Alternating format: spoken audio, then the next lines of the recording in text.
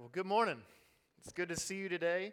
If you've got your Bible, I'd like to invite you to turn with me to the book of Acts, chapter 18 is where we're going to be today, and starting in verse 23. The title of my message is The Other Shoe, and I've brought some shoes with me today. One of these up here is mine, and I'll leave that to your imagination. The others are not. But this is a picture of my family, and most of you probably know them, Brianna and our 4 kids. And I think I've said before, when you become a parent, you find yourself saying things that you never thought you'd say. And oftentimes it's stuff that your parents said that you never thought you'd say. And I've said it before that one of the most common phrases that I've found myself saying, and if I'm really honest, yelling repeatedly, is this phrase, and it often comes after our 2.5-minute drive from our house to the church, and the phrase is this: where are your shoes? Right? Because I don't know if this has happened to you, if it's just me, something happens in that 2.5 minutes, and shoes are raptured, and it's not to heaven. It's to the back of the van or under a McDonald's box or wrappers or what. And so we get there like, where is your shoes? We just, like, it takes a while to get 4 little kids to even get their shoes on and to get them on the right feet and to get them tied and to get them with 2 of the same kind of shoe.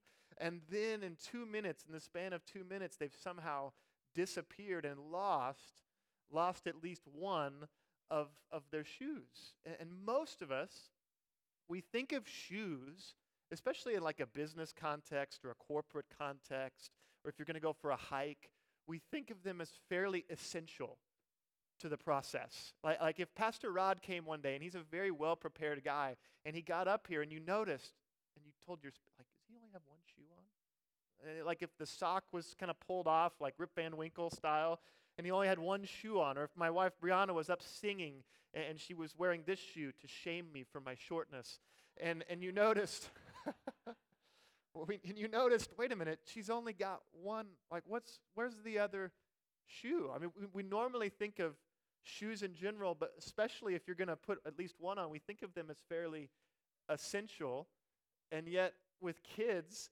the essential can become the absent. And that's actually what I want to talk about today. I want to talk about the essential and the absent. And we'll throw that up on the screen here, the essential and the absent. One of the things that happens is that when something is absent from your life, even if it's essential, one of the things that I've realized or sort of found is that the longer it's absent, the more likely you are to forget that it's even absent. Like the longer something is absent, the more it's missing, the less you miss it. And then the essential quickly becomes not just the absent, but the almost sort of invariably or continually absent.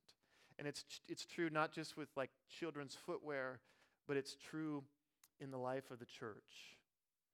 That in some cases, that which is essential for the church to be the church can become absent in many cases. And the longer it's missing, the less we notice that it's missing. And I want to talk about that today out of Acts chapter 18. What is it? What's the essential that sometimes becomes the absent? It says this in Acts 18, beginning in verse 23. The words will be up on the screen, or you can read them in your Bibles with me. After spending some time in Antioch, Paul set out from there and traveled from place to place throughout the region of Galatia and Phrygia, strengthening all the disciples. Meanwhile, a Jew named Apollos, a native of Alexandria, came to Ephesus. He was a learned man with a thorough knowledge of the Scriptures. He had been instructed in the way of the Lord, and he spoke with great fervor and taught about Jesus accurately. Though he knew, and this is the crucial phrase, though he knew only the baptism of John. He began to speak boldly in the synagogue. When Priscilla and Aquila heard him, they invited him to their home, and it says they explained to him the way of God more adequately. This is a passage about one of the greatest preachers, if not the greatest preacher in the first century church. And it's a guy by the name of Apollos. Apollos. And if you were going to hire a pastor in the first century and you collected resumes from sort of all over the Mediterranean world, and this resume came across your desk, the resume of Apollos, you would probably want to hire this guy. Apollos had a lot of things going for him. And if you wanted to list off quickly some of the things that he had going for him, these might be 7. These might be 7 reasons to sort of accept his resume and call him back and bring him in and interview him to be your pastor. The first thing is just simply, he's a Jew. And that might sound like, well, that's just his ethnicity or his race. But the reality is, because he's a Jew, he is intimately acquainted with the culture and the customs of Jesus. It's not a foreign language, not a foreign country to him, the culture and the customs of Jesus. But he's not only a Jew. Secondly, it says he's a Jew from Alexandria, down in Egypt. And one of the things we know about the ancient world is that the city of Alexandria was the most cosmopolitan, was the most learned, the most philosophical place that you could be from. It had the world's greatest library until it was sort of tragically burnt down. Julius Caesar, you can blame him. It had all of the great learning and philosophy. It made Rome look like a cow town, supposedly, in the time of Cleopatra. Alexandria was this incredible center of learning in the pagan Gentile world. And so he's not only got the Jewish pedigree, but he's got the Alexandrian pedigree. He's got a foot in both worlds. It says he was learned. He'd been to school. He was well educated. And not just in the ways of the world, but fourthly, it says he has a thorough knowledge of the Scripture. He had a theological education. He knew the Bible. He knew the Word of God. He was instructed, fifthly, in the way of the Lord. He didn't just have like an Old Testament faith. He knew the way of the Lord Jesus. He had been instructed about Jesus Christ. Sixthly, he spoke, they said, with great fervor. If he was in our day, we would say he was very good with a face mic. He was engaging, he was funny, he was a brilliant rhetorician. People heard the Apostle Paul speak, and sometimes they said, apparently, according to Paul himself, that in his letters he's weighty, but in person he's unimpressive. Nobody said that about Apollos. People said, when you see him speak, when you hear him speak, he speaks with fervor, with skill, with passion. And then seventh, maybe most important of all, he got Jesus right. It says he's taught accurately. He taught about Jesus accurately. And you think, well, what in the world else is there? I mean, if you're collecting resumes, Apollos rises to the very top of the stack. And there's just this one little gap in his understanding and in his faith. And it's this very short phrase. It says, he knew only the baptism of John. He knew only the baptism of John. And in this same phrase appears the very next chapter in Acts chapter 19. Paul ends up in Ephesus and he meets some people there and he talks to them and he says, have you heard about the Holy Spirit? And they say, no, we didn't even know there was a Holy Spirit. And they say, we've only heard of the baptism of John. And if you were going to sort of break it down, the baptism of John is essential. It's crucial. It's a baptism we learn in the Bible, a baptism of repentance. It's a baptism where you say, I have fallen short. I need grace. I need God to save me. And you are baptized in repentance. It's the baptism of John. It is absolutely essential.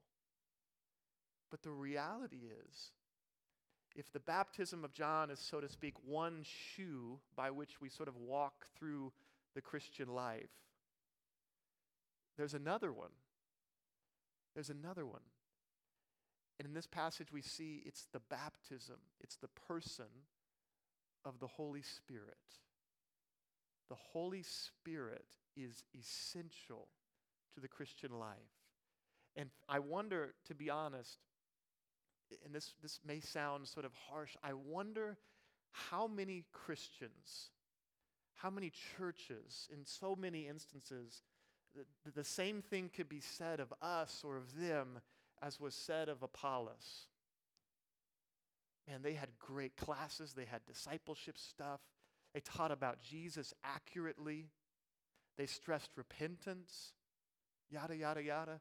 But then at the end of all that stuff, they only knew the baptism of John. How many people could that be said of? That the essential had become the absent when it comes to the Holy Spirit. And so my big idea today is very simple. There's only one key idea that I want to stress in different ways, and it's this: that the living, active presence of the Holy Spirit is what makes the church the church. The living, powerful, active, mysterious work of the Spirit makes the church the church. It is essential. It's the other shoe, so to speak, in the life of transformation or of discipleship. And if we're not careful, the essential in some cases can become the absent. This is a message about the work and the person of the Holy Spirit. Sometimes the Spirit in one of the ancient Christian creeds is called the Lord and the giver of life. And the Spirit does that. The text says it's the Spirit of God that raised Jesus from the dead. It's the Spirit of God that we sang this morning that calls us to cry out, Abba, Father, I am a child of God, right? It's the Spirit that gives life. But sometimes what happens, because all of us are busy and all of us sort of stress other things, is that can sort of be papered over with other things. And sometimes you've seen this maybe on athletic fields. What they'll often do, especially if you've got Bermuda grass, and Bermuda grass turns brown very quickly, is that they'll sort of paint it. Have you ever seen this? Sort of paint it a bright green, because, that's happier and nicer. And then I've even seen in some cases where the rains come and then the green paint just sort of runs everywhere, like mascara on Christian cable. And it has the illusion of life and vitality, but it's just been sort of painted over the brown deadness. And with the absence of the Holy Spirit, that is the church. That is us. There's this sort of veneer of life, but the Lord and giver of life has left the building. One person said that religion is what is left when the Spirit leaves the building. We need the Spirit. And so the first thing I want to look at today is why we resist. Why would any of us resist the Lord and giver of life? Why would we resist the Holy Spirit? And some would say, well, is that even possible? Can you even resist the Holy Spirit? The book of Acts says we can. Acts chapter 7, Stephen is giving his famous sermon right before they kill him. And one of the things he says is, you're just like your fathers. That always gets people, right? You're just like your dad. You're just like your fathers, he says. You always resist the Holy Spirit. So apparently it's possible, but why do we do it? First reason, one word: ignorance. Ignorance. This is the most innocent and understandable reason. It's the reason why Apollos is not acquainted with the Holy Spirit. It's through no fault of his own. It's just this. You've heard this phrase before. Sometimes you don't know what you don't know. Nobody's introduced him to the Holy Spirit. And that's the problem in Acts chapter 19. The people of Ephesus, they use this wonderful phrase. I'll throw it up on the screen. They say, we have not even heard that there is a Holy Spirit. Right? They use the indefinite article, the a, right? It shows like, what are you talking about? There's a Holy Spirit, right? And so one of the reasons we resist through no fault of our own is we just haven't been introduced to this person of the Trinity. And so rather than be rebuked or made to feel guilty, we simply need to be introduced. One of my favorite phrases as a teacher to hear in class is when a student says, "This might be a stupid question, but." And I know before they ever say it that it's not a stupid question because it's an honest one that they've had the courage to share, and that probably it's going to be the best question asked all day. It's not a churchy question. It's not a question that's made, to be heard by others. It's this, I want to know. Can you introduce me to something? Can you teach me?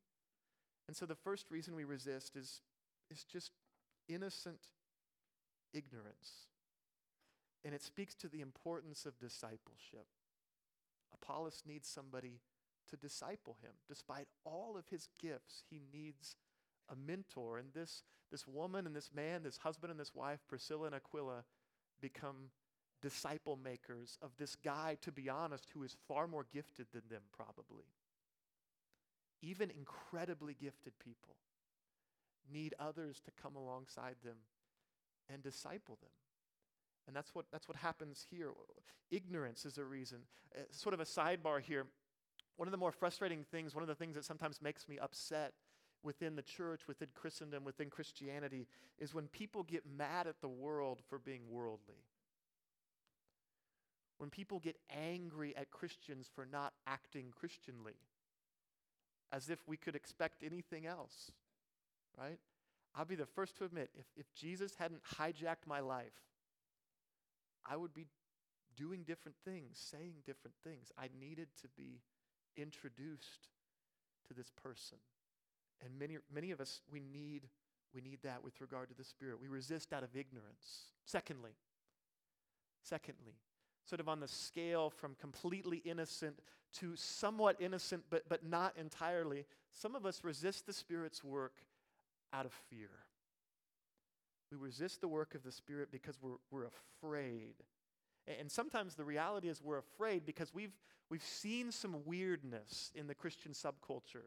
And the sense is, if we emphasize the Holy Spirit, that weirdness is going to invade, and before you know it, all sorts of craziness is going to go down. We've seen some things that we're like, oh my goodness, I hope that doesn't happen, right? And we end up being afraid of the third member of the Trinity, which is a terrible thing, to be afraid of God.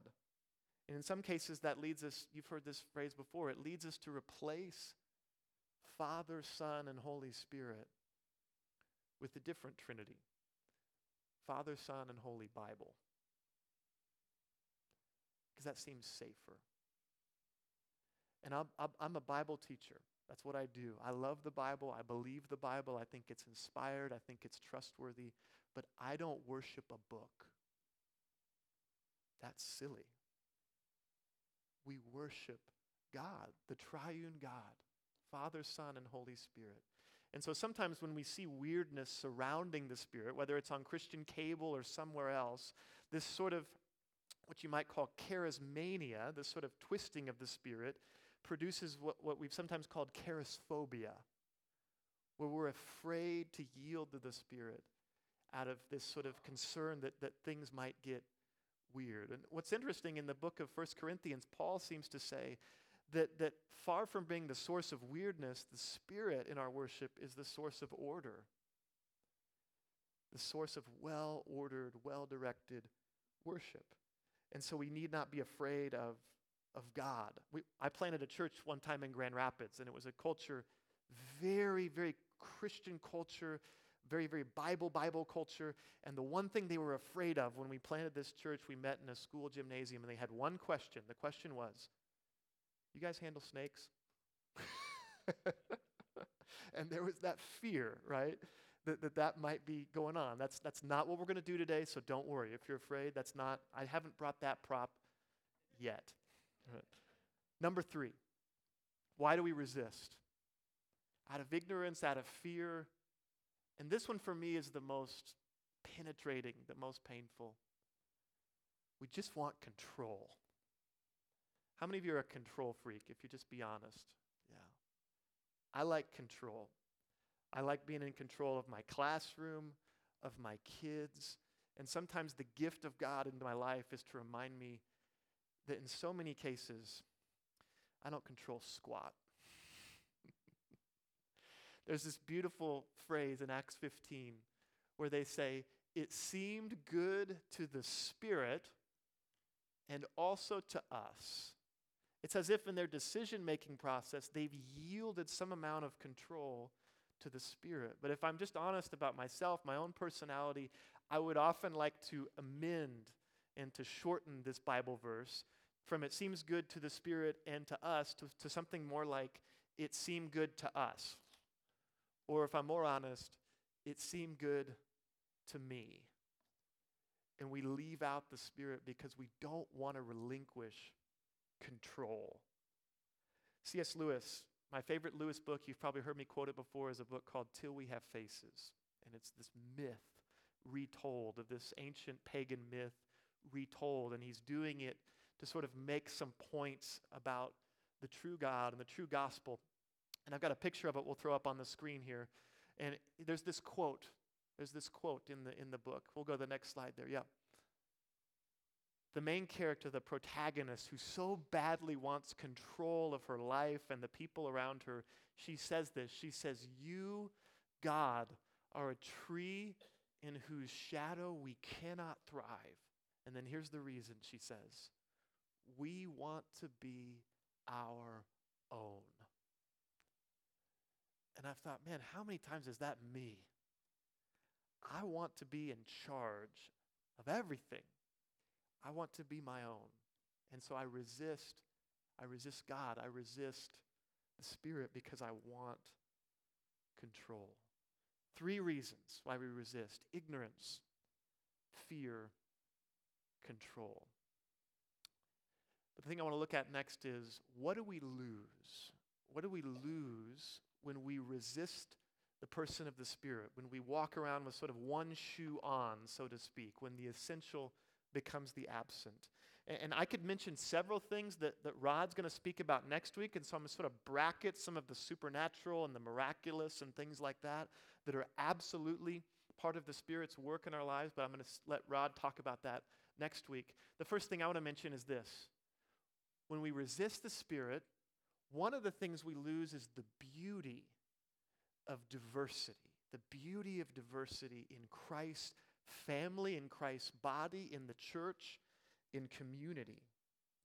And one of the things that's been striking to me as I study church history, it's fascinating that the charismatic movement starting in 1906 in Azusa Street, in many cases has been the most racially diverse segment of the church. Right?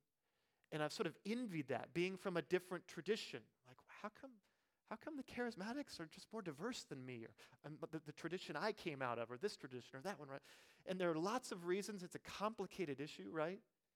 But I have to think that one of the reasons is in the Bible itself, one of the gifts that the Spirit brings, when the Spirit invades, when the Spirit falls or moves, is that people who don't look like they belong together in the eyes of the world find themselves as family.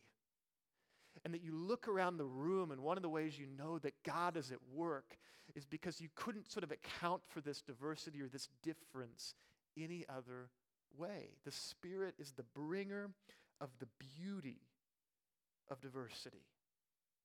And there's this reality in the book of Acts. It's when the Spirit comes that Gentiles are welcomed into the people of God as Gentiles.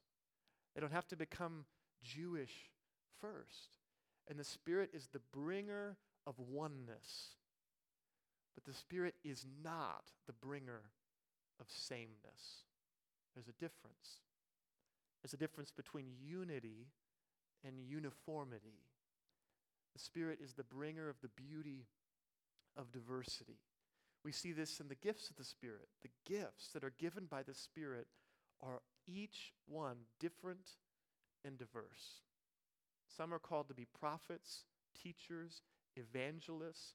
Some are given the gift of hospitality and helps. And each one of these gifts of the Spirit is different, and yet the purpose is to build us together into this unique, diverse people of God. There's an arc in the Bible between Genesis chapter 11, something called the Tower of Babel, and Acts chapter 2. And at the Tower of Babel, what happens is, in our pride and our sin, humanity builds this tower. It's a sort of silly story. You think about it. Like, we're going to build a tower to heaven, right? And God judges our hubris and our pride. And part of the judgment is the confusion of our languages. And we're scattered, it says, across the face of the earth. We don't communicate with understanding. The languages are confused and people are scattered. That's Genesis chapter 11. If you move to Acts chapter 2, you have the sort of antithesis or the redemption of Babel. Because here again, you have all these different people speaking different languages. But when the Spirit comes, there's understanding. It's not just a return to we all have the same language now, but what it is a redemption of that diversity. We have different languages, different cultures, different customs, but in Acts chapter 2, there's community in the midst of that beautiful diversity of languages and cultures and customs and races and tribes and creeds all coming together. One of my favorite U2 songs, I'm going to try not to sing it because I realize that would be self-indulgent. One of my favorite U2 songs, Bono, he sings this line out. He says, "I believe when kingdom comes, all the colors will bleed into one. Bleed into one." And I love that song. I'm not going to sing it. The only problem is it's not exactly biblical. Because in the Bible, it's not all bleeding into one. It's one bleeding into all. That the blood of Jesus doesn't expunge the diverse colors. It brightens them like a renovated painting. And so it's not that all are washed out into this pale, homogeneous, monotone gray, right? Like that Bermuda grass after the rains come. It's that those colors are brightened and the Spirit is the bringer of the beauty of that diversity. We miss that when we resist the Spirit. Secondly, what we lose. We lose what's been called in church history the link of love. The link of love. The early church father Augustine, he called the Spirit the vinculum caritatis, right? That's Latin. I'm not speaking in tongues. The vinculum caritatis, the link of love. And he argued that the Spirit is what binds the Father and the Son together in unity, just like the Spirit is what binds you and I together in unity, despite the fact that we are particular persons, that we are unique and distinct. And it's this uniting force. It's a gospel-driven unity.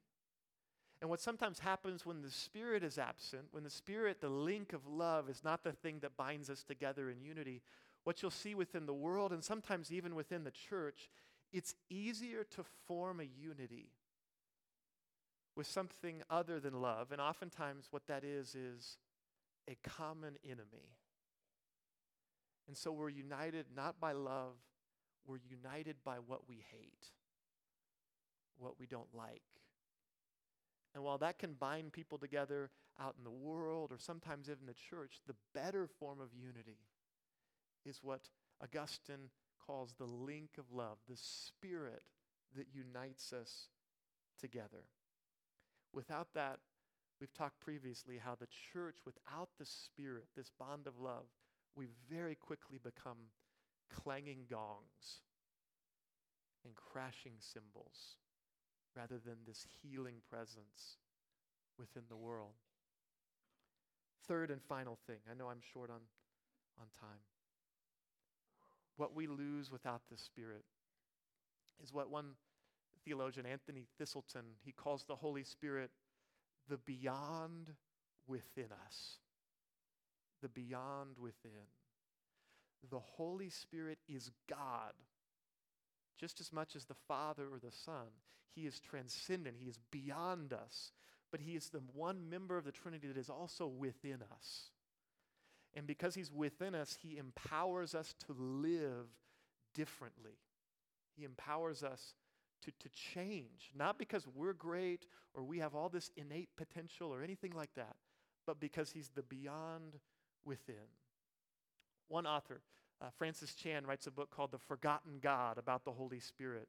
And he talks about if you were a basketball player and you were to argue that the spirit of Michael Jordan had inhabited your body, you would think that would cause you to actually be a better basketball player.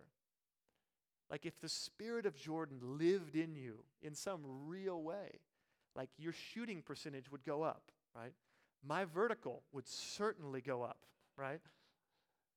And yet that's what we argue as Christians, that the Spirit lives in us. It doesn't mean that we don't sin. It doesn't mean that we don't fall short. It doesn't mean that we don't need grace, but it does mean that we're empowered to live differently because the Spirit is the beyond within. The Spirit is the source of holiness. The Spirit is the source of prayer, source of holiness and the source of prayer. We sang that song this morning, crying out to God as Father, right?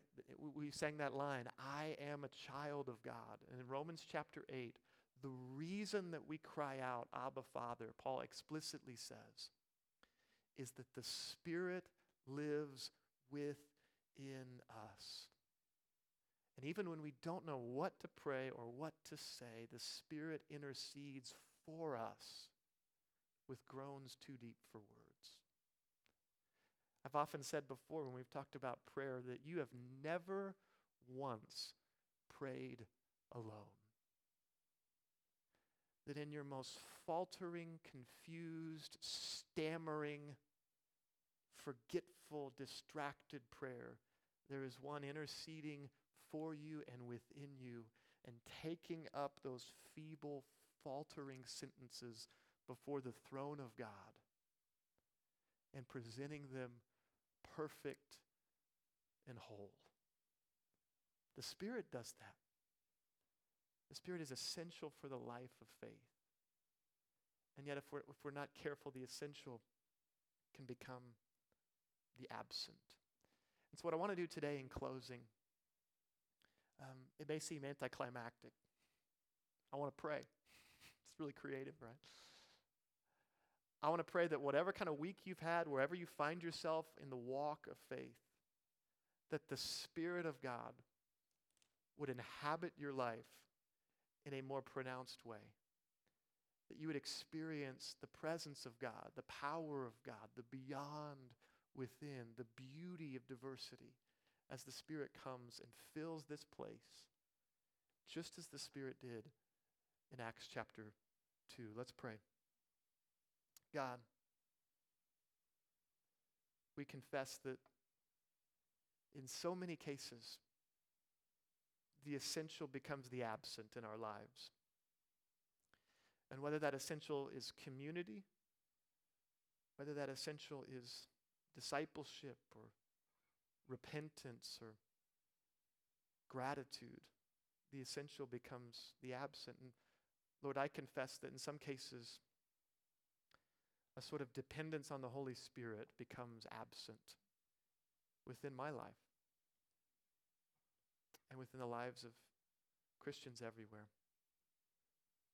And so, Lord, I pray that Grace Community Church, that it would not be spoken of us like it was spoken of Apollos, that we did all of these great things, but that we knew only the baptism of John. I pray that this place would be known as a place where we are led by the Spirit, filled with the Spirit, empowered by the Spirit, so that we might not walk through life, so to speak, with one shoe off. We want to be transformed. And so we ask you, Lord, to do that. We pray as the early church did, Veni Creator Spiritus, come, Creator Spirit, work in our lives. It's in the name of Jesus we pray and we trust and we celebrate. Amen.